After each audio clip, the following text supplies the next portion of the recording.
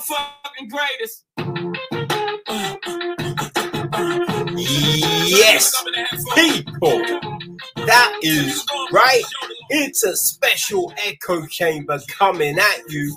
And today we look at a great film called Blonde Purple and talk to the director, Marcus Flemings. So, shake that dirt off that shoulder and time to get with it, baby.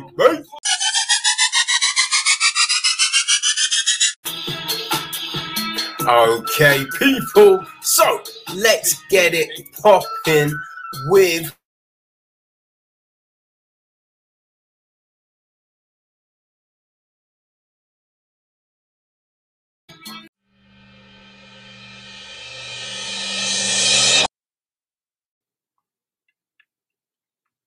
okay, people, so I love being surprised by films, people, as you know, right?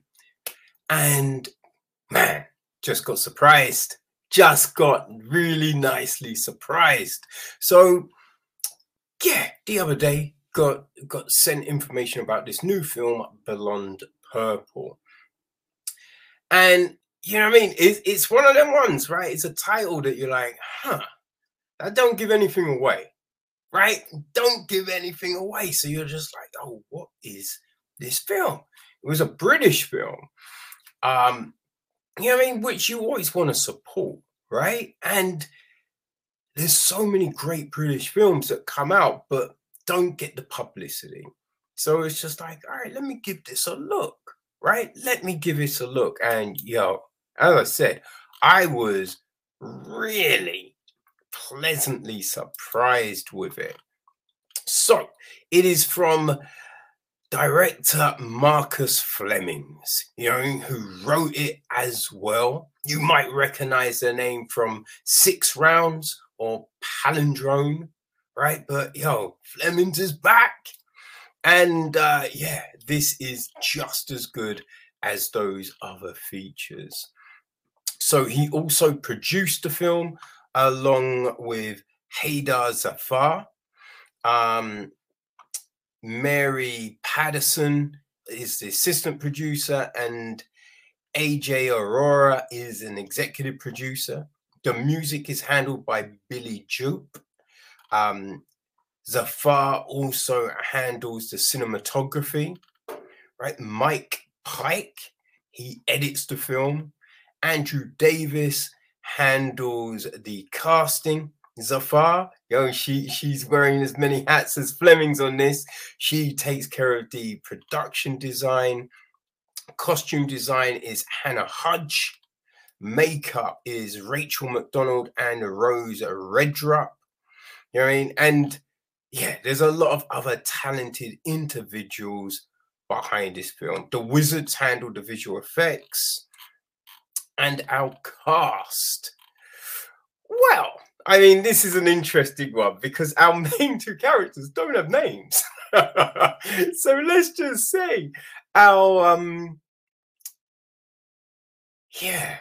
let's just say our main characters, right? Our dude is played by Julian Moore Cook, and our lass, the young lady, is played by Ellie Birdman. Now, our dude's partner is played Nath, right? He's played by Adam J. Bernard. Oh man, who else do we have up in this?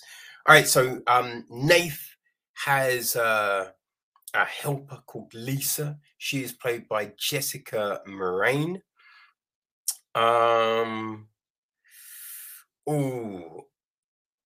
Let's say our nameless man, right? He has help. Well, he's got a parole officer called Sadia. She's played by the very talented Jennifer Lee Moon. We've got Adresta, who's played by Jess Radomowska. The bartender, who yeah, you're gonna see this bartender. He's played by Joe Galina. Um, Now we've our main dude, right? We see him as a younger lad. Now this younger version of him is played by David and Nagra Odawa. We've got Ant, who's played by Richard Sandling. Stooley, who's played by Oliver Silver.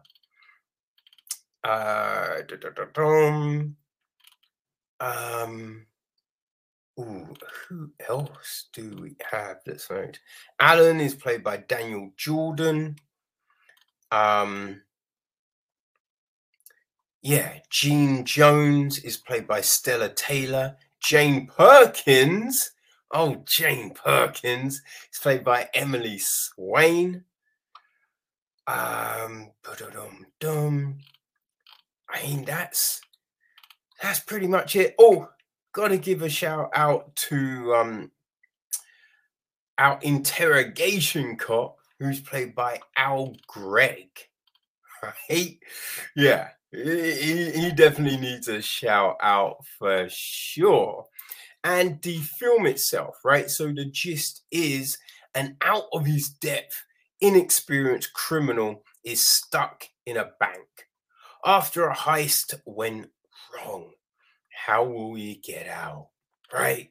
That's the question. So yeah, as you can imagine, right? So this has got elements of a bank heist to it. And as I said, look, I was very much surprised, right? So the film starts and we get this montage of images. Montage of images. Now, think what Spike Lee did at the end of Black Klansman. That's the kind of thing that we get here. So out of the gate, I'm like, thought this was a heist. How does this play into things? What's happening here, right? And we open up, and we've got this guy, and he is losing it. He is losing it. There's a young girl, and she's kind of a little worried, right? And the guy, yeah, he's real, just like out. It seems out of his depth, and you're like, yo, what the fuck is happening here? What's happening here? And it looks like everything has just gone insane. Everything has gone really insane. And as the story unfolds, right, you're seeing, okay, so yeah, the heist went pear-shaped. Heist pear-shaped. Now they're stuck in the office of the bank. He's got a hostage, and looks like it ain't gonna end well, right? This young girl, she's saying some stuff. He's losing it. There's an interrogation officer, a negotiator. That's what it is. Negotiator, right? Interrogation negotiator, and he ain't helping his situation. So you're like, what's gonna happen here? Right? What's going to happen here? Because this film, you know what I mean? It's yeah, like it's around 2 hours, but you're thinking, it looks like it's going to end any point soon, right? How are they going to flesh this out, right? Because everything seems to be taking place in this little office, and look, you can think of the amount of films that are done in a single location, right? We've seen it done not so well, but then, listen, I've said it before, right? Ryan Reynolds was in that film Buried, which was excellent. And main of the film, we got Reynolds in a coffin in the ground, right? But the film was so compelling. Last year, we had Oxygen, a Netflix joint, right? And again, a girl, she's basically the whole film in a oy, a life raft tanky thing, right? I know there's a proper name for it. My mind is I can't think of what the name is, but that's what she's in. You know what I mean? So we have this, and it's just like, all right, okay, huh? oh, this is intriguing. How's it going to play out? Right. And so we're watching all of this, and it's so like, huh, right? And then recently we had The Guilty, the American adaptation of the Danish film with Jake Gyllenhaal, right, as the cop. Again, pretty much in one location, all very intriguing. So he done well. But how is Flemings handling this, right? And then we get a flashback. We jump back 26 days. No, 26 weeks. Is it 26 weeks? Oh, God damn it, my memory. No, I think it's 26 days. 26 days before the heist. And, whew, I mean, right, the situation we see, we're just like, well, this seems sus, right? It doesn't seem a great situation. And what's our dude doing? What's he doing? Like, man, it looks like you have no cards. So we're getting this backstory. The backstory is getting drip fed to us throughout the film in these flashbacks, which are have great names. Like we got the gun, right? And the long story, right? So we have these kind of chapter breaks, as it were, that flesh out these periods in time which are leading up to this heist, this botched heist. And yeah, they're in order of occurrence, but it's not like this one leads into this one. They're different chunks of time that we're getting thrown back into.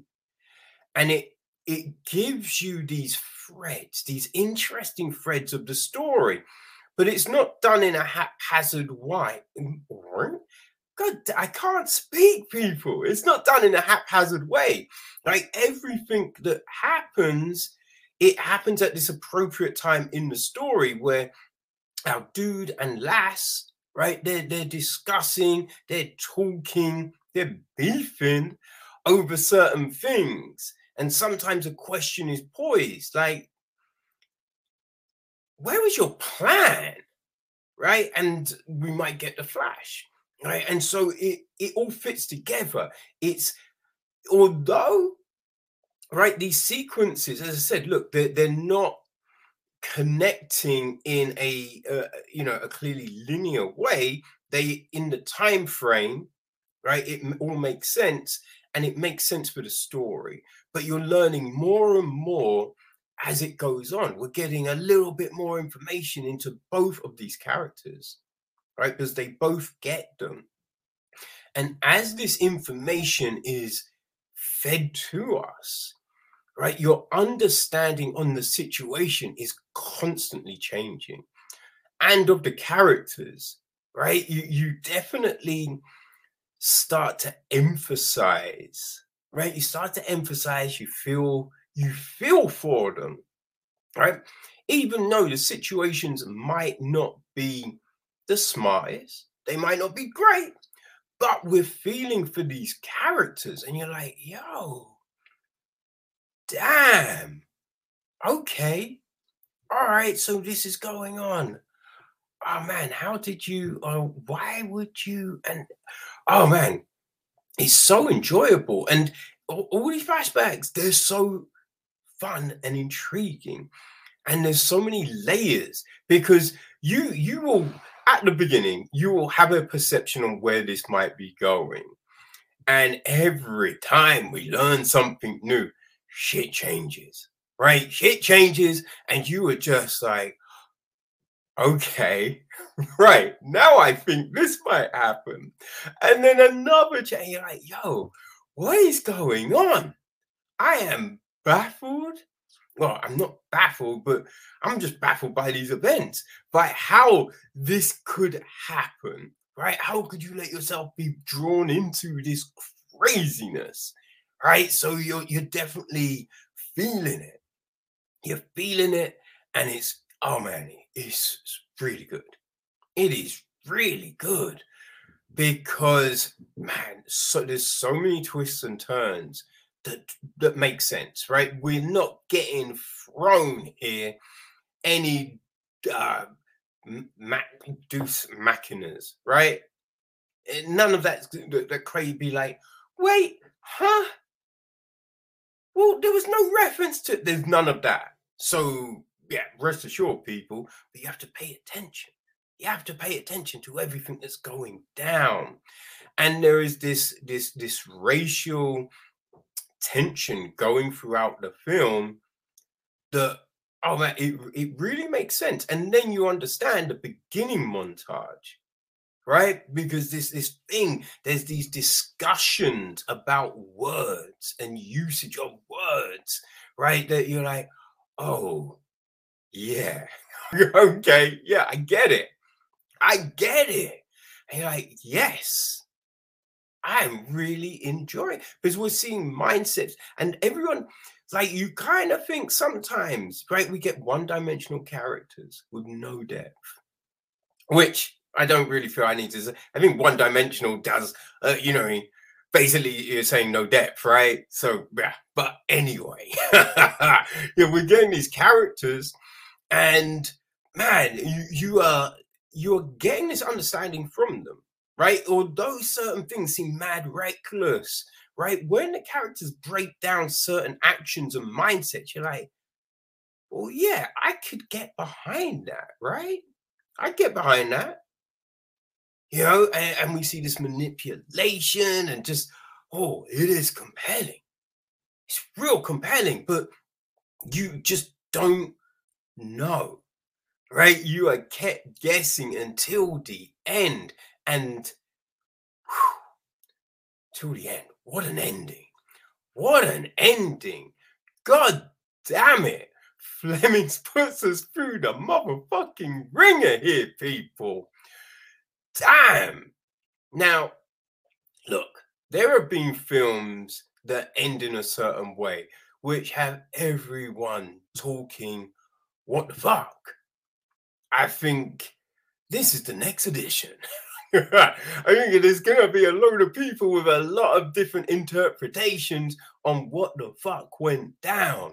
And that is great, right? This is one of those films that once it finishes, you are mulling this over, right? You're thinking, okay, all right, but all right, so no, that must have happened. Or, man, if you just see how Omi fell into that trap, and ah, yeah, it is so good.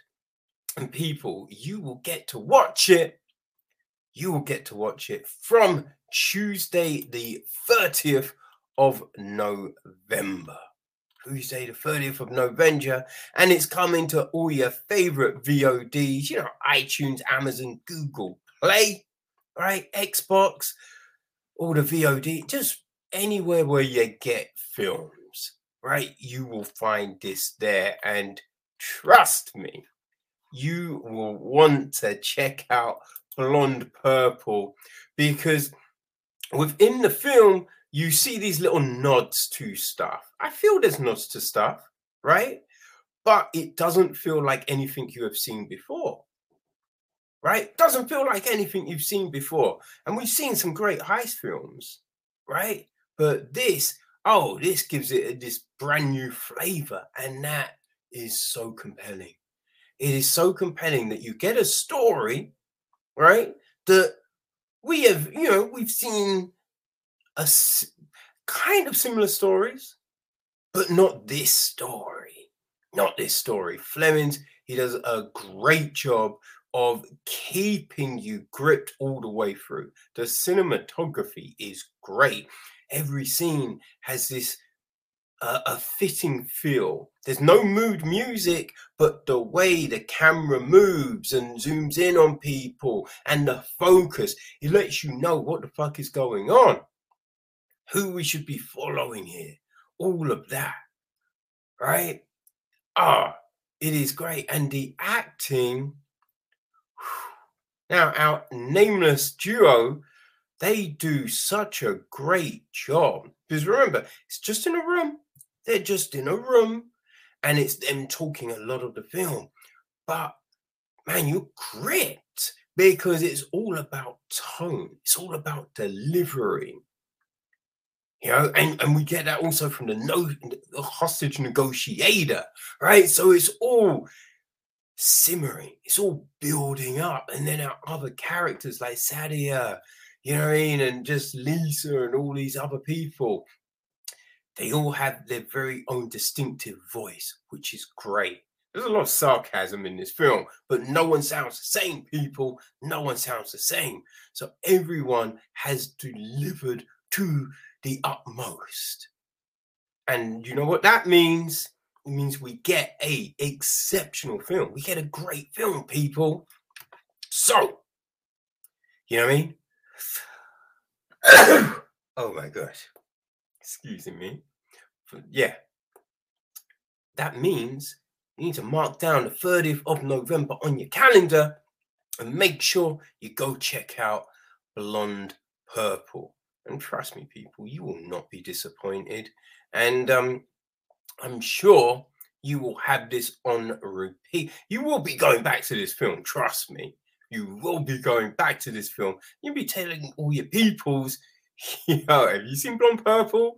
Well, you need to get your asses to see Blonde Purple. All right? So, 30th of November, people, do your thing and get a little crazy into your life. All right? Do it, people. Go.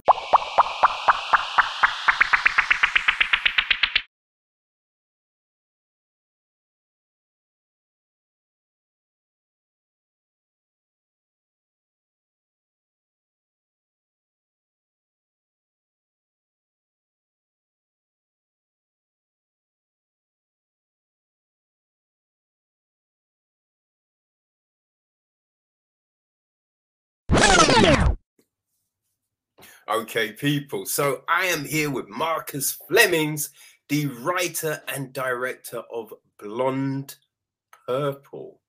Yes. Marcus, thank you for stopping by. Really appreciate it. Thank you for inviting me by. I really appreciate it. No worries, man. No worries. So yeah, I've just finished watching the film. Mm-hmm. Firstly, let me just, where did the title come from? Oh my God, I posted the trailer on Reddit about 3 weeks ago, and that was the question everyone had. Everyone was like, great trailer, terrible film name, but great trailer. And everyone wanted to know where the title comes from. And to be honest with you, I'm going to leave it a bit ambiguous for now. It's nothing, the answer's kind of boring, so leaving it ambiguous actually works better for me. But I'll give it out soon. But I think for now, I'll leave it ambiguous because that's more interesting than the actual real answer. To be honest, like I don't hate the title. I don't hate it either. I was wondering if it was to do with the opposites in the film, kind of thing. You know what I mean? It's like, definitely it's a play on that kind of. I was wondering if it was that, but for sure. I was just intrigued in the thing. No, you've kind of hit upon something there. There's definitely a juxtaposition of words, of connotations. That's definitely something that the film handles as well. There's definitely a clash of ideologies and cultures, and racial tension and financial tension. So there's definitely, and even the film in itself is it's like a big smash, big coming together of genres, and also riffing off other films, riffing off other moments from other films as well. So it's to me, it's like there's a really great producer, hip hop producer called Madlib. There's another one called Jay. Yeah, so I love his work, and that's kind of what this film is. It's kind of a meshing together of different genres and ideas and characters, and I guess the film title kind of complements that really well. Yeah. Now that's an interesting thing, right? You just mentioned Madlib. Do you get like that inspiration from like different media. Like Yeah. if you listen to a song, if you hear a poem, if you know what I mean, see something out in the wild, as it were, does that sometimes Absolutely trigger that storytelling mechanism in the mind? Yeah. You know? Yeah. I like I said, I love Madlib's work, and I love, you know, Kanye. I love hip hop in general. And I love how it kind of uses old samples to create new work, which then Yes. also gets sampled. I love the idea of kind of mashing together things and making it work. I love classical music. I love music from, you know, 60s and 70s and stuff. And additionally, I love stand-up comedy, and I love Greek mythology and this, you know, Roman tales of Julius Caesar and Cleopatra and stuff. So I just draw inspiration from everywhere, and I try and put that together into a palatable project, which I think kind of reflects my own thoughts. So for me, I can take inspiration from a human. I can take inspiration from a story back in, you know, the Dark Ages. I can take inspiration from anywhere, and I like putting that together into something that just means something to how we feel about society now. Yo, that you just hit on a lot of my interests right there. Really? And I did notice the Julius Caesar, the Julius reference Caesar, in the film. I was like, oh yeah. No, I love that story of Cleopatra, Mark Antony, and Julius Caesar. That to me is like one of the greatest stories of all time, and good. potentially a true story. No one really knows, but just as a love story about power and greed and corruption and sex and money, it's perfect. I know, right? Because that's the thing. Like, you never know how much of what we know of it is true, but we know there was a Cleopatra, there was a Caesar, there was a Mark Antony. Absolutely. We know those things were real. We know that, you know, Egypt was crazy powerful at a moment in time. Like, we know all of these things, and it's just like thinking that, was this a thing? It's just like so it's weird, isn't it? It's very weird. Like, it almost feels like it isn't a thing, but it definitely was a thing. And to have those two, like you said, the Egyptians were so strong back then, and have the Romans as well at the same time, so powerful. And the fact they crossed over and merged and had political and sexual and all sorts of relations going on is just fascinating stuff for me. Yeah, it's kind of, especially when you look at Egypt now. Yeah. I mean, it's funny. Like, you look at Egypt now, you look at Greece now. Like, you look at a lot of these old dynasties, and it's just like they're a lot weaker. Damn. They're a lot weaker. Yeah. It's I think the same thing will happen to America. I think the same thing will happen to the UK. You know, the UK used to be so powerful with the British Empire. It still is to a degree, but you wouldn't call it a British Empire anymore because, firstly, that term's quite outdated, and also they're just not as powerful as they used to be. So it's really fascinating to see how even like Genghis Khan, who ran most of the the Eastern world at one point, killed the most people. Exactly. Killed the most people. Exactly. Ever. And I think it's something like he put a huge percentage. So much his lineage is in so much. Yeah, it's still around. It's still around. I wouldn't be surprised if me and you have his lineage as well. I mean, it's crazy. I don't have his harem, so you mean a little DNA, that'd be all right. Yeah, I mean, it'd be great to do some sort of DNA test and find out you're related to Genghis Khan. That'd be great. Yeah, if you did that 23andMe and then they're like, "Oh, you're part Khan," and you're like, "Okay, all right." It changes everything, doesn't it? It changes your life at that point. Whatever job you're doing, it becomes insignificant. You have to change your job straight away. Yeah, like all dynasties come to an end, don't they? And sometimes they visibly come to an end. Sometimes they just subtly come to an end. You know, it's just the way of the world. It's like dinosaurs used to exist and run the planet, and then they disappeared as well. I'm sure we will pretty soon the way we're going as well. So yeah, well done humans, really.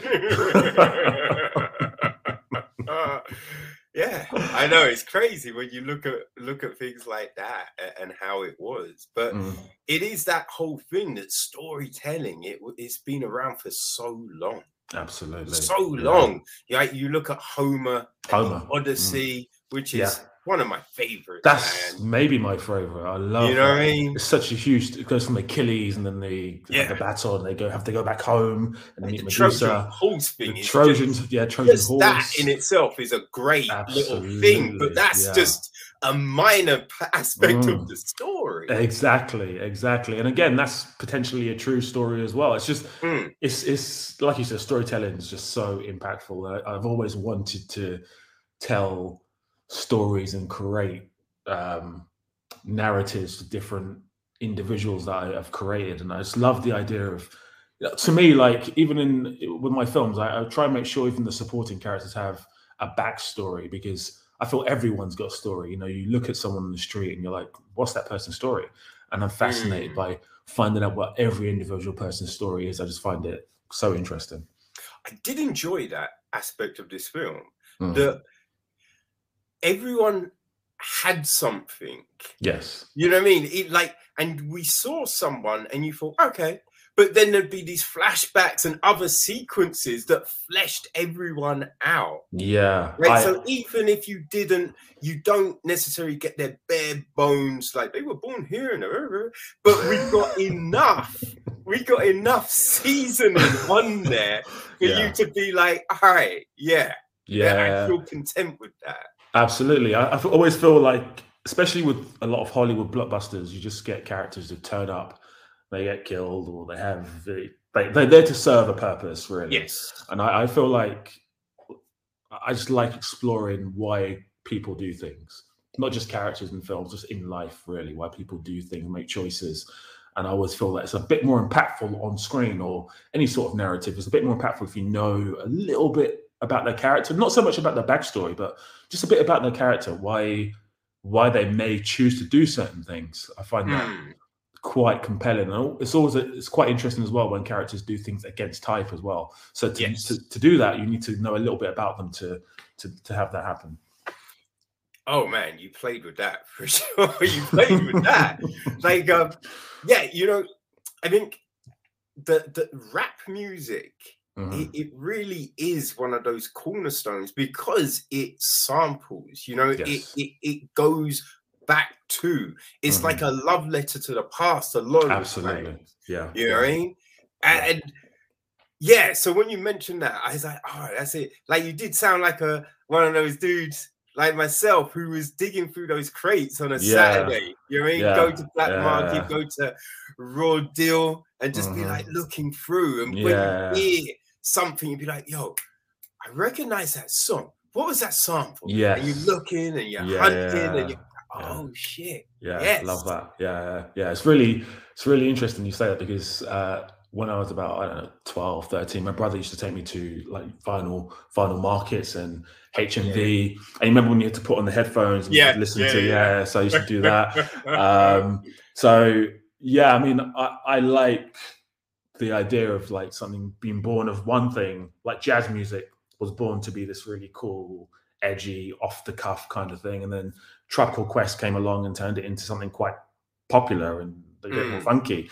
I like something so small becoming so significant, and probably a lot of these people don't even know that they're being sampled sometimes, yeah. and they're kind of appealing to a mass audience now, as opposed to back when they released the track, it probably hit just a very minute amount of people. Mm. Yeah, so I find rap really or hip hop really, really pivotal to my own narrative arc. Yeah. Yeah. I just love the way because sometimes the samples are recognizable. Mm. Sometimes it's just a little fragment that Yeah, you would yeah, yeah. never know. It's Little like when clip. Jay-Z sampled MC Hammer, Oh yeah, right? yeah, Because you get that there's a little recognition, but it's not until you listen to it a bit more that you then be like, oh shit. That's oh fuck, they've looped, but it's just that minute yeah, little yeah, section that yeah. was taken. It's It's kind of, I used to think of it as quite kind of lazy when I thought, I've just got a song and they've sampled it. But then it's definitely not. It's incredible. It's like they've gone through so many records. And like you said, they've picked out a minute bit of a record and looped it and turned it into a whole different thing completely, which is just palatable for the audience that they're appealing to. It's incredible. I find it amazing. I mean, some sampling can be a little like I wasn't a fan of when the Fugees did "Staying Alive" and they sampled the Bee Gees. It was just a real long loop, and it was just a bit like, you could have done it a bit better. Yeah, I mean, it was a big song, so who the fuck am I? You know what I mean? It was, but I don't think I agree with you. I mean, that's not even sampling for me. They're just taking the track and then added a bit more bass, and then that's it. That to me is lazy sampling. It's like when they remake films, and then they made Spider-Man back in 2002 or something, and then they remade it again in 2016. It's like, stop. And they remade it again in 2018. It's like, just stop it. Stop. I don't want to. Wait. Hold on. Go on there, Marcus. Go on. Hey, don't step on that. Are you a Spider-Man fan? All right. Are you a big Spider-Man? I will honestly, I will say, right?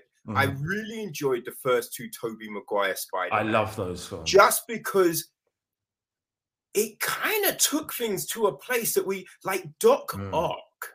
The effects of Doc Ock were just sitting there in the cinema. I'm like, what the fuck have we just seen? Yeah. This is incredible because it's the jump CGI went from. Like you look at those sequences now, and sometimes you'd be like, "Oh, that looks a bit," but like at the time, it was revolutionary. It was incredible. But I will say, then when they did the Andrew Garfield Spider-Man, I was a bit like, like not much. They didn't change enough.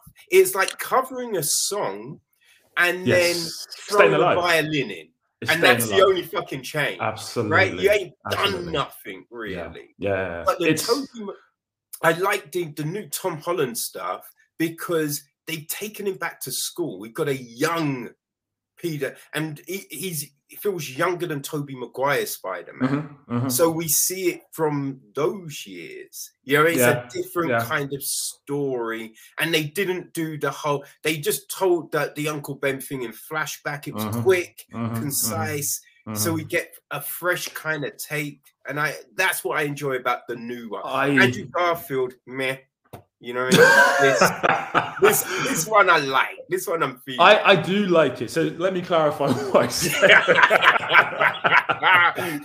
So I love Spider-Man 1. I love Spider-Man 2, especially Spider-Man 2, like you said, Doc Ock. And that whole thing's brilliant and great direction, great acting. Tobey Maguire is my favorite Spider-Man. Andrew Garfield, I like him as an actor. I think he's a great actor. Yes. He's not right for Spider-Man. No. Those films felt lazy to me. It just felt like it's a cash grab to me. The most recent ones are part of the universe, like the Marvel cinematic universe. They're not my favorite part of the Marvel cinematic universe, but I do like them. They are well-made films. And I'm really excited for the new one because that's harping back to maybe Tobey Maguire and Andrew Garfield again. So I'm excited for that.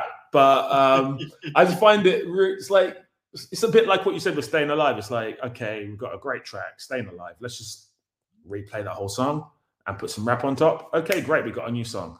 It feels a bit like that when they keep remaking the Spider-Man films. I think I've seen enough Spider-Man, but I know I'm definitely in the minority there because it's going to probably make $1 billion when it comes out. Okay. So I'm very much in the minority. But I don't like if they made The Godfather or Back to the Future, for example, I would be quite upset. So to me, it's kind of the same principle of, like you said, just getting a track, putting some rap on it, like a violin or a bit of cello, and look, here's our new track. That to me is just very lazy. I know what you mean, right? Because the Marvel universe is so big that you'd be like, yo, what about a film on this character or that character? Like some different shit. Like imagine if they did an Excalibur film. right? That'd be Wow. kind of crazy. Yes. Yeah. Right? Silver You know what I mean? Surfer as well. It's Yeah. delving deeper into the lexicon. Absolutely. Like, I love Silver Surfer. I don't know why. I don't really know much about him. I just love the way he looks. Mm. And they should do a Silver Surfer film, for example. You know, you don't need to make another Spider-Man film. Well, I think Fantastic Four is coming. Yeah, it is. It Yeah, is. and I'm excited for that. it's been written by is it Jason Watts? I think who did the Spider-Man stuff? Yeah, John Watts. Yeah, John Watts. Yes. Yeah. He's wow. going to be doing the Fantastic Four. Is he? Yeah. I didn't know that. Okay, that's good. Yeah. He's a very good director. And I've heard Silver Surfer's name thrown around so much. So that made me very happy. That made me very happy.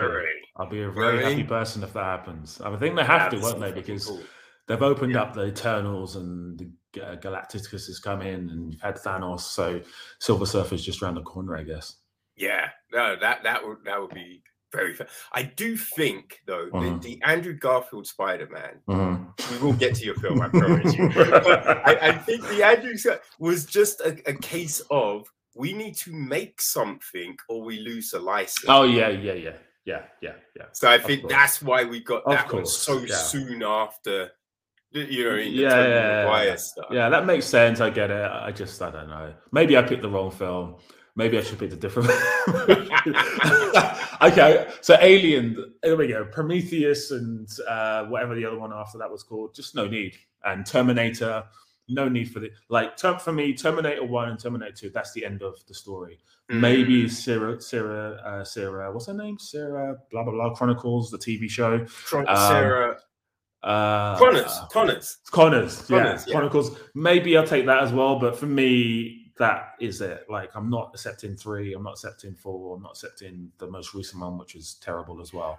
It was awful. So I hate when there's so many original stories. You said it as well. There's so many original stories that people can make, and they spend so much money, and no one's seen these films. People are just not enthused by these films anymore. I think Hollywood needs to kind of take note and make new stuff, really.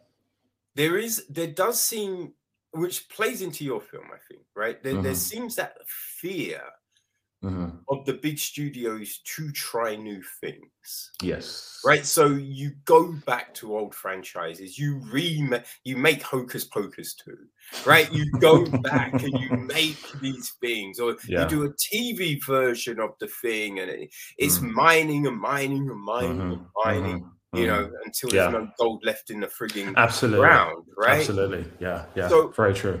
When you come to do your stuff, and you're thinking of stories and you're thinking of ideas, how do you create something, right? Because we've seen bank robbery films. Yeah, absolutely. Right? We've seen this concept. So when you're devising a story like Blonde Purple, where does the newness come from? Right? How does that start? Right? Do you start with, hey, I want to make a bank heist film, but I don't want to do it like, The Inside Man or some of these other ones. So where am I going to inject a new thing? Or does it just form as the new idea, and you go, oh, let's frame it like this, and boom, boom, boom. How does this whole blossom in the mindset? That's a great question. For me, with this specific project, it came from the nucleus of an idea where I thought to myself, okay, I've seen most heist films, and I love heist films so much. They're one of my favorite genres. But I'd never seen a heist film where the lead character, apart from Dog Day Afternoon, but that's very different, where the lead character has to get out of the bank and he's got a hostage, just one hostage. I've never seen that before. I thought, let me explore that. And when you're shooting low budget films, you try and keep things to one location. You also try and keep things quite tight in terms of narrative, which unfortunately I didn't do because there's a lot of flashbacks.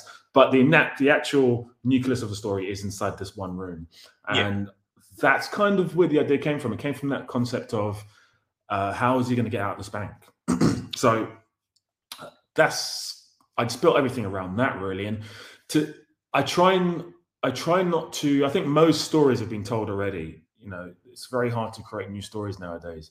Yeah, I've seen so many films now that I watch a film and within 10, 15 minutes, I'm like, oh, I you know know what's where it's happening. going, Yeah, right? yeah. I watched Red Notice over the weekend, which Oh yeah, that was it was predictable. it was very predictable. And, you know, Ryan Reynolds is funny, but He's 2 hours of Ryan Ryan Reynolds and Reynolds is, everything. yeah, it's like a bit much. Stop. Yeah, and The Rock is playing the same character. Gal Gadot was good, but I guess to answer your question, it's very hard to make original things nowadays unless you're doing something really quaint that hasn't really got a narrative. Then it's very hard to do something quite original. So I guess the originality comes in what happens around the framework that you've built. So I've got a heist film. What happens within my heist film? Is it going to be your standard heist film, you know, your gangsters who shoot each other? Is it going to be a bit more nuanced? And I like to think this is a bit more nuanced. There's something else going on there. It's not just about the heist. The heist is key to the narrative, but actually there's a lot more going on. There's a lot of deeper social commentary going on. And I like to think that the film's quite aware of itself. A lot of people are going to say it's very similar to Tarantino, which I've had a lot of people say so far. But I do reference Tarantino in the film. I'm aware of what I'm doing. I'm also aware of the fact that it's quite similar to like Spike Lee films as well. Again, so it's just about what you do within the framework. The framework's always going to be the same. Gangster film, it'll be the same. But what are you doing within the framework is kind of the answer to that. Yeah, I don't think you parroted any other director in this. No, there were nods too. Right, there were nods to Absolutely. films. There was acknowledgements. Absolutely. But yeah, it didn't feel like, oh, this is a Tarantino ripoff, and we've seen Tarantino. Tarantino ripoffs. I've not been drinking. It's a Friday. No one will blame you. No, we see that Tarantino in the past. Yeah. But this didn't feel like that. Right? This feel like an original voice. Yeah, obviously. It was intriguing how you weave the story together. Yeah. Obviously, you know, I do love Tarantino's work. I love Spike Lee's work. There's a bit of a reference in there because they had a bit of an issue with the whole use of the N word. So this film also plays with that concept a little bit as well. So I agree with you. I mean, I wasn't trying to rip off Tarantino or anyone else. It is very much nods. There's like cowboy themes in there. There's a very strong cowboy theme going on in the film as well. And, you know, Scorsese and, you know, my like I said before, my influences come from everywhere. So I love French New Wave. I love French cinema. I love German cinema. I love Korean cinema. So every one of those influences are just in there. That happens naturally as a human being. And I'd be concerned if I was plagiarizing anyone's work as well. Yeah. This is the thing, like, I'm dabbled a little in stand-up, right? And nice. I worry sometimes, like, I don't always watch the specials, even though someone drops a special. I'm like, I really want to watch, you know, Tom Segura's new special, the Rogan new special, you know, the new Chappelle. But then I'm just like, no, I wanna get on some open mics soon. So I don't know if I want to watch this because I don't want any of the jokes to be permeating in the mindset and me then write something not intentionally biting it, but maybe taking certain kernels of into what I'm doing. How do you avoid that? I mean, obviously you avoid it physically by not watching it, but I guess you wanted to get into stand-up because you saw stand-up previously. So, you know, you've probably seen so many stand-ups. So do you feel like your style maybe was influenced by other stand-up comedians? I think so. This is the weird thing. Yeah, I've watched so much stand-up, man. I go to stand-up all the time and all of this. So it makes no sense me not watching some of these things because I'm just like, no, because I don't. Right? Because the thing is, like, I like the kind of the storytelling style of things. You know what I mean? So but I hate the ones where you see someone and people are like, oh yeah, just on the bus here. And you're like, no. That didn't just happen, motherfucker. Like, what are we doing here? Like, I need a kernel of honesty in the shit I'm saying. So I like a lot of the stuff, it's on past experiences or a play on a past experience or acknowledgement to something. Absolutely. So most of the stuff I talk about is kind of based on me, right? It's my so-called life, as it were. So yeah, I think that's why, you know what I mean, I'm not really taking anyone else's shit, because it's just things that it's viewing things through my eyes. Yeah. You know, so I might talk about a subject that someone may have talked about, but this is my interpretation of that thing. Yeah. So that's same here. Yeah. I try and keep that grounded in me. You know what Absolutely. I mean, I've never robbed a bank. I've never been stuck in a bank with hostage or. That was my next question. Damn it. Sorry. You can still ask me and we pretend we didn't answer it. So yeah, I mean, a lot of my influences are just from other films. And then throughout that, there's moments of my real life that I put into my films as well. So it's just the undercurrent of the emotions or my ideas on how finances and socioeconomic policies and things work, that comes into play as well. So I agree with you in a sense. I try and avoid watching certain films when I'm writing stuff, because then you will be influenced by those things. But then, you know, when you finish writing your project or making your project, then you have to. For me, I have to watch films. I have to, because to me, it's the homework. You know, when I'm watching a film, I'm not watching most of the time for enjoyment. I'm watching for education. So it's very, very, very similar to what you do. I know you said that you don't watch specials just before you perform, so it's very similar in that sense. But I like I said, I love stand-up comedy. Absolutely love it. If I had the balls, I would definitely want to get involved, because it's so brave to be in front of people and your purpose is to make them laugh, and they've paid to laugh. And if you don't make them laugh, they're not going to laugh. Simple. They're not going to lie to you and laugh. Like when you're with your friends may laugh at your jokes because they're your friends. But when people are paid to go and watch someone laugh, they want to laugh. They're not going to laugh if they're not. Yeah, if you're not making them laugh, they're not going to laugh. So I admire you in that sense. Yeah, but you're making films, right? You're making films and putting it out in the world, and it's like, if people don't like the film, you might not be able to make another film, right? So I think they kind of go hand in, like they're both very similar. In that respect of you're putting yourself out there. Yeah, you know, it is similar. And you're hoping people gel with the idea that you've kind of coalesced, right? Yeah. I guess for me that is important. I think, you know, I was speaking to my friend about this the other day. Like, art is subjective to a point, to the point where a critic sees it and says it's terrible or it's good. Then it's not so subjective. At that point it becomes objective. So for me, sure, I'm making films for myself and I want to tell these stories and get it out there, but I'm also interested in how people, you know, resonate with it, because otherwise I'm just making films for myself, which is not really, you know, it's not really what are we doing. I want to just be making films for myself. That it's a lot of work to make a film. So, you know, I could sit in my room in my head and imagine a film if I want to just make it for myself. So it is very much a case of putting yourself out there. But I always feel that if you're passionate about something and you just feel like it needs to get out there, there's going to be people who resonate with it. It may not be a majority audience, but there's going to be people out there who will definitely like it and want to see more of your work as well. So I try not to think too much about audience reaction, because if you're just pandering towards the audience, you are just making a Hollywood blockbuster at that point. Yeah, very. And how many films, man? You know what I mean? That critics were like, ugh. And then now everyone loves them. right? Yeah, Venom. It's crazy when you look at Yeah. the amount of films that people just like, this was rubbish.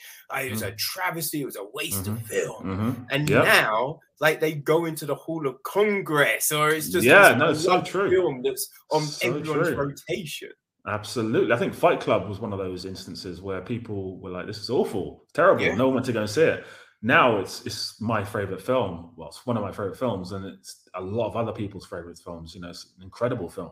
So you're absolutely right. I don't understand how people hated it in the first. Like, it's a weird thing. It's like films where people are like, oh, this is a terrible film, and you watch it, and I'm like, why do people hate this film? It baffles me. You know? Yeah, it's a strange one, especially critics. I feel like with critics, they're trying to get on top of things before they happen. So they're almost watching a film and thinking, I need to get on top of things before they happen. So if the audience is not going to like this, I need to say, this is not going to be good, or this is not good.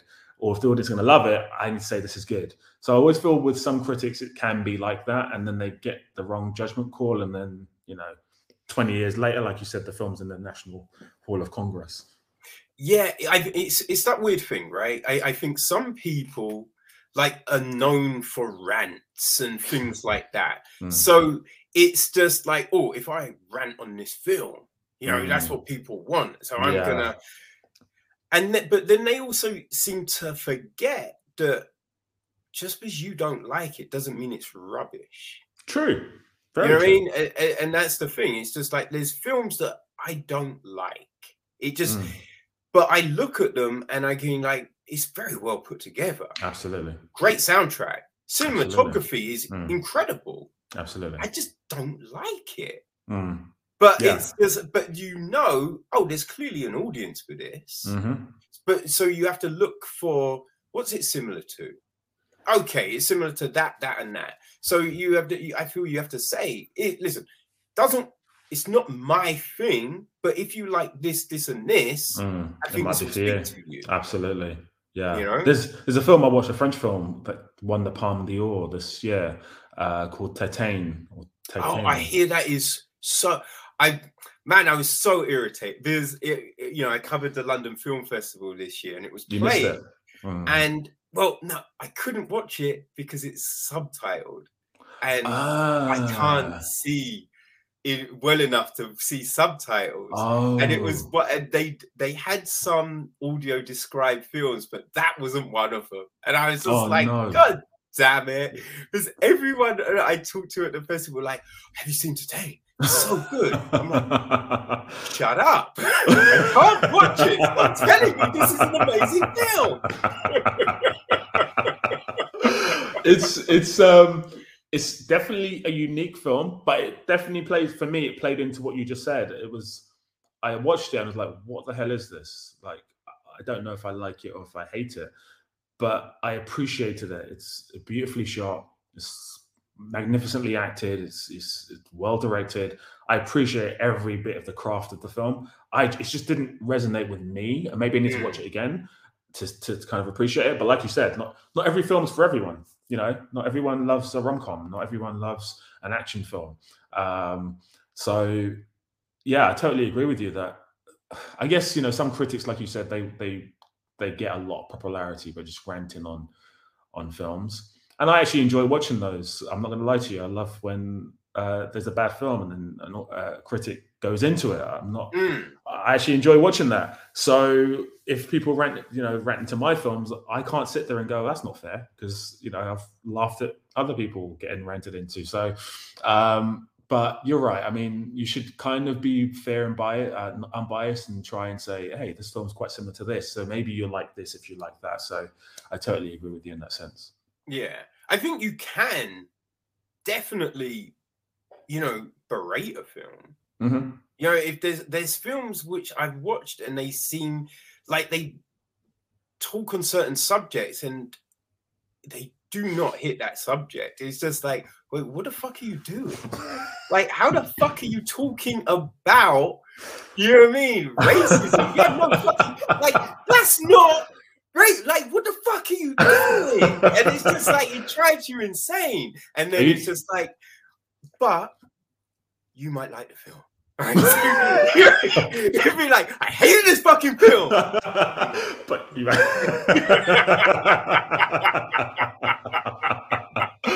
are you talking about the film Crash? Is that the film you're talking about? Have you seen that? No, Crash was a weird one.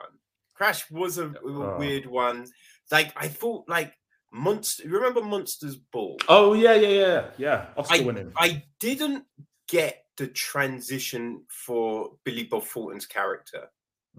Because yes, I've known racists who have then changed, but in that film, there was nothing that showed you his opinion changed. No. All of a sudden, he's just getting it down with Halle Berry, and it's just like, say what? That changed his opinion, I guess. Halle Berry changed his opinion on every black person. That's the solution, you know. Just that's the solution to racism. It's Halle Berry, I guess. Yeah. It was you know. So there's often those odd films which, do these weird things, and that can be irritating. But yeah, I try and look at it like, you know, it's storytelling, and not every story is for me. Not every story needs to be for me. But hey, you've definitely got, you know what I mean? You should be able to tell your story, you know? Absolutely. I agree with you. Totally. I think back to the statement that art is subjective, I think that kind of sums it all up, really. You know, if someone's created an art piece, which could be a film, or for me, stand-up comedy is an art piece as well. Like, you have the right to perform, and you have the right to create this piece. And like I said, like, not everyone's going to love it. Maybe only 10 people will like it out of 1 million, but at least someone liked it. At least someone apart from yourself liked it. And even if you just like it and no one else likes it, I guess you've expressed yourself, and that's enough. Yeah. Now, when you tell your stories, what is the process of the layout? Right? Like, how do you figure out the sequences? Because this film, as you said, look, it's based essentially in one room, but then we get the flashbacks and all of this, which fleshes out things and gives you, you know, that insight into the mindsets of a lot of these characters. So firstly, you know, you had your main story, you thought of that. So how and when did the other sequences come? And then when you thought, oh, let's show this, then when do you know where to put it in the film? Sure. For me, I think one of the things I used to do when I first started to write, I used to go, this is my beginning, this is my middle, and this is my end. And then I'd make sure that I hit those points to get to those points. So I would know what those things are. And then it would just be a case of joining the dots together. And that for me is not very organic. So what I do now is I just sit there and I just write, and whatever comes out, comes out. So for me, whenever things are happening in the film or in the script, it's because I feel they need to happen at that point. Not because of narrative structure, but because I feel like at that moment, it explains the context of why a character did a certain thing, or why they behave the same way. So for this film, I knew what the ending was going to be. I knew that at the beginning of the film, he threatens he's going to do something to the hostage. And I knew that something had to happen. There had to be an ending. And I actually had a different ending in mind, but anyway, that's another story. But for this, I just organically wrote it. I just kind of wrote the sequences in the bank, and I thought, okay, well, this has now happened. I feel like I need to tell people why this character's made that decision at that point. So the flashback was key at that point, that specific point. And then obviously we need to know how he got into this situation in the first place. I felt that was key, absolutely key and crucial. So the stories are running together concurrently on a timeline where the flashbacks are going one way, and the actual main core of the story is going one way as well. So we meet at some point, we meet together, and it all comes together. So it's just, to answer your question in a short form answer, it's just organic, really. I try to stay away from putting things into boxes and making them connect together, because it feels like it when you start watching the film and you know what's going to happen next. I feel as well. Yeah, no, that's interesting you said, because it didn't feel like you never knew when something was going to come, right? You didn't, like, that's the thing. Like, sometimes you watch something and you feel, oh, I think we're getting a flashback here, or this is obviously we're going to transition at this moment. Yeah. And you didn't feel that with this. And also you didn't use mood music, and I always appreciate it. I absolutely hate mood music. I hate it. I know people love it. I know they love Hans Zimmer and Inception and Dune and all this, and I appreciate it, but I hate using it myself. I hate music that's not in some way diegetic, even though sometimes in this film there's a couple of moments where there's non-diegetic music. I do hate when you tell an audience, now it's an emotional moment. Yes. Okay, now it's a funny moment. Now this is happening. Let me get there myself. I want to get there myself. And the more you try and force me to get there, the less I'm going to get there. Exactly. Because that's the thing. I'm like, if I can't tell something from what's on the screen, we got a problem. What are we doing? Houston, we have a problem. Yeah. Exactly. It's so true. It's so true. If you've not conveyed your emotion correctly through like you said, what's happening on the screen, then why don't use music to try and pull heartstrings with music. I feel, I agree with you. Totally agree with you. I'm glad you noticed that as well. Yeah, no. Another thing I noticed, right, is we got a few sarcastic characters, should we say, in the film, which, like, I'm just like, I don't think this is time for that. You know what I mean? Oh God, yes. Like, if someone's holding an angry goodbye in your face, you want to be about all your P's and Q's. You know?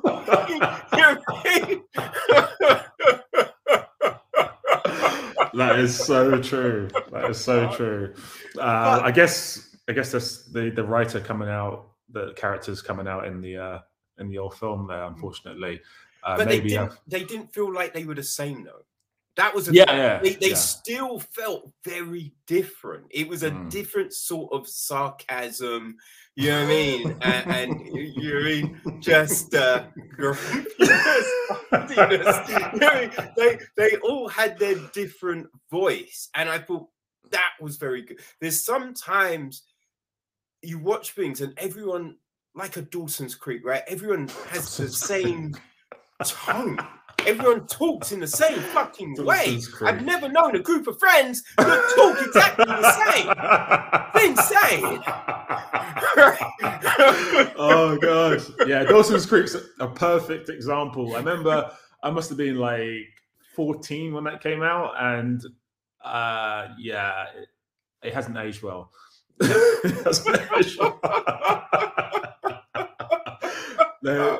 It's very specific to a certain demographic and way of thinking. And like you said, all the characters talk exactly the same. Even the mum and dad talk the same way as the children. It's just crazy. You know what I mean? Look, you often get people hang out with the same viewpoints. Right, that are all left leaning or all right leaning or whatever, all hippies. You feel me? But they will all have their own different type of inflection and talk pattern, and you know what I mean, and that kind of thing. So it's often weird when you watch things and everyone has that same voice. So when you're writing these characters, right, and you're thinking, okay, this character's going to be a little bit liquid. Right? They're not going to toe the line. Right? And this character's going to be a bit... Like, how do you create that, but with their own voices, with their own personalities? So everyone's very distinct. And everyone was very distinct in the film. So first and foremost, I love conflict. I love chaos and conflict. So to have chaos and conflict, you need two different characters anyway. So I would find it really, really boring to create two same characters and create conflict. It wouldn't work. It just wouldn't work. You can write an argument, but if they're talking in the same inflection and the same voice, it's the same person having the same argument with themselves. It doesn't make sense. I mean, I've done that. Definitely done that. That's something that you need to talk to someone about.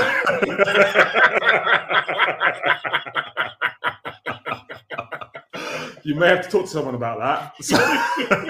So when we finish this, you can give someone a call. But it's, for me, like I said, I think initially is that I love narratives, and I love not having supporting characters who are just supporting characters. I love each person having their own voice and their own backstory and their own decisions. And to do that, you have to have characters with distinctive voices. And that distinctive voice may be that they don't have a voice. It may be that they're not very confident. It might be that they're overconfident. I just find the juxtaposition of different characters so interesting in the film, and it heightens the sense of drama, because like you said, if you're with a bunch of friends, they're not all the same. Everyone's different. Everyone's got their own, everyone had a different story, every different journey to get to the restaurant that you all met up at, and everyone's got a different story about their lives, and everyone's got their own core wounds. And I think that's really key, is, each character's got their own core wound, what makes the character do what they do. So for me to write different characters is a dream. I love writing different characters. I would hate writing characters that are exactly the same. That would be a nightmare for me. Yeah, and definitely everyone is very different. And we get some really great conversations, between Nath and Nameless, Mr. Nameless. Yes. Yeah, I was like, we don't get the name, do we? And it's like, we like some of those conversations are like, some of them, you feel, is this getting heated? It wasn't necessarily getting heated. It was more of that kind of making a point. Yes. Right? Yes. But very, and it was, I did think it interesting, the conversation about like the N-word and the use of it. There's films which throw around the word, right? And you think it's not really needed. No. But then there's other films where it fits within the narrative on the film. Like it fit in Django Unchained. Right? It does. It did not fit in Shaun of the Dead. So like, I remember watching Shaun of the Dead. And is it in Shaun of the Dead? Yeah, there's a point when they I think they're running through the house, and they leave the house and they go into the garden, and is it the records? Head, not Simon Pegg. He turns around and he's something like, "What up, mate?" Something like that. At that point, I was done. I was like, it just took me out of the film, because I'm just like, what the fuck? Like, the group of white dude, like, why is that? What? Yeah. You know what I mean? It seemed a weird one, but in this film, the way they're talking and the rationale, it'd be like, because I know it irritates you. And when it's that talk of, our Nameless dude, he's just like, but it's, it's repressive, it's slavery, it's this. And he's just like, nah, I look at it like this. And it is that interesting narrative, because I think in the UK, there's a lot of things which we look at differently than the US. Yes, for sure. You know what I mean? And play differently here than they do in the US. And I've had those conversations, because it's like, I think sometimes it depends on where you grow up, right? Because I grew up in an all-white neighborhood. You know what I mean? There was only, it's like me, my brother and sister, and I think there was one other black kid at my school I went to, and that was it. And every day you heard the word, and it wasn't, "What up, my?" It was, you know what I mean? It was the ER. Yeah. It was the ER. Yeah. It was the not very nice way. Yeah. And yeah, it yeah. was every day, numerous times. And sometimes from Directed at you specifically. All the time. Yeah. Wow. Me, like there was drive-by usages of it. Wow. You know what I mean? People would just be like, bro. So it's then kind of hearing the word is different to if you grew up in a different neighborhood and in a different way, you know what I mean? And so I think those conversations, like in the film and things like that, it's just like, it's always interesting, right? Yeah. And it makes sense on what is being said, right? And so it works within the film. Yeah, for sure. I mean, I don't like the word. And I do feel like you're right. I feel like in certain instances, in certain films, it can add something.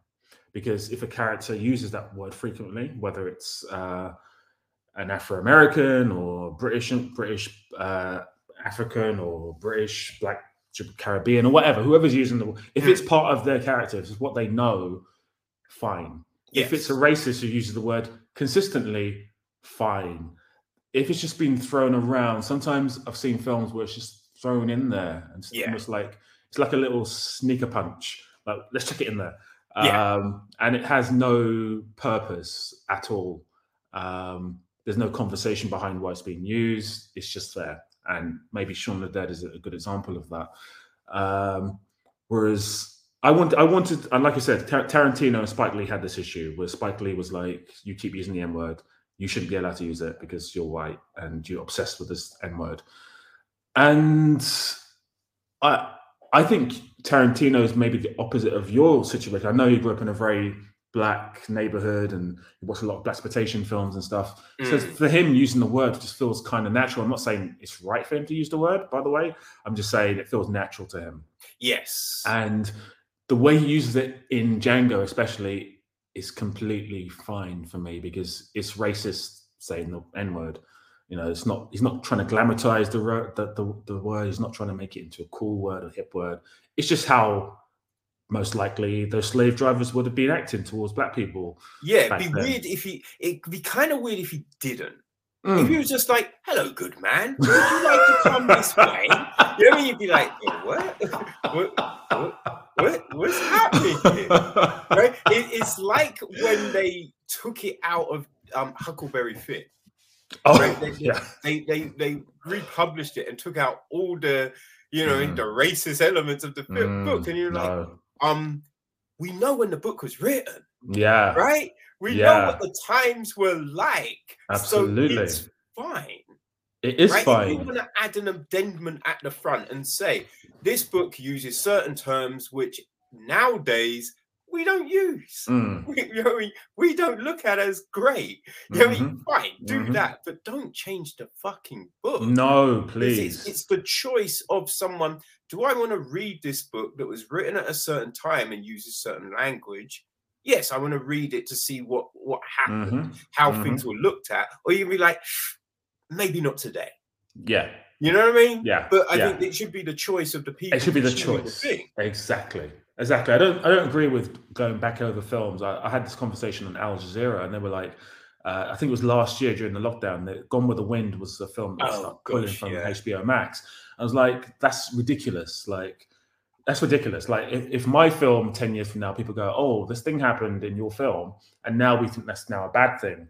Your film needs to be taken out of circulation. I'd be like, that's devastating. Because although the film touches upon subjects of racism in a very weird way, it's true to its time. It's true to its time. It was made back then. There's no, like you said, if people don't want to watch it, they don't have to watch it. But it shouldn't be taken away from people so they can't watch it. That's ridiculous. It's absolutely ridiculous. And there's worse films than, you know, Gone with the Wind, Birth of the Nation, and, you know, there's so many other films that are really bad. But end of the day, I think we said before, art is freedom of expression to a degree, and to stop people doing things is for me, it's bad. People should be allowed to express themselves. Yeah, to a degree. Yeah, no, I think that's the thing, because it's just like, look, if you don't like it, you don't have to consume it. Absolutely. You know what I mean? And Absolutely. it should just be that. Yeah, right? for sure. So I mean that conversation in the film was definitely to do with Spike Lee and Tarantino, but also to do with my own internal thoughts on the subject, which I don't particularly like the word. I don't like people who just throw it around needlessly. But at the same time, the character who says it, he justifies why he says it and why he says it specifically to this character. And I feel like his justifications behind it are specific to him. Yeah. So yeah. No, there was definitely a lot of interest, like with Sadri when she's talking to the dude, and you're just like, damn, that must be good because you're putting up a lot of shit. That must be some good shit. That must be some Marks and Spencer shit right there. Waitrose.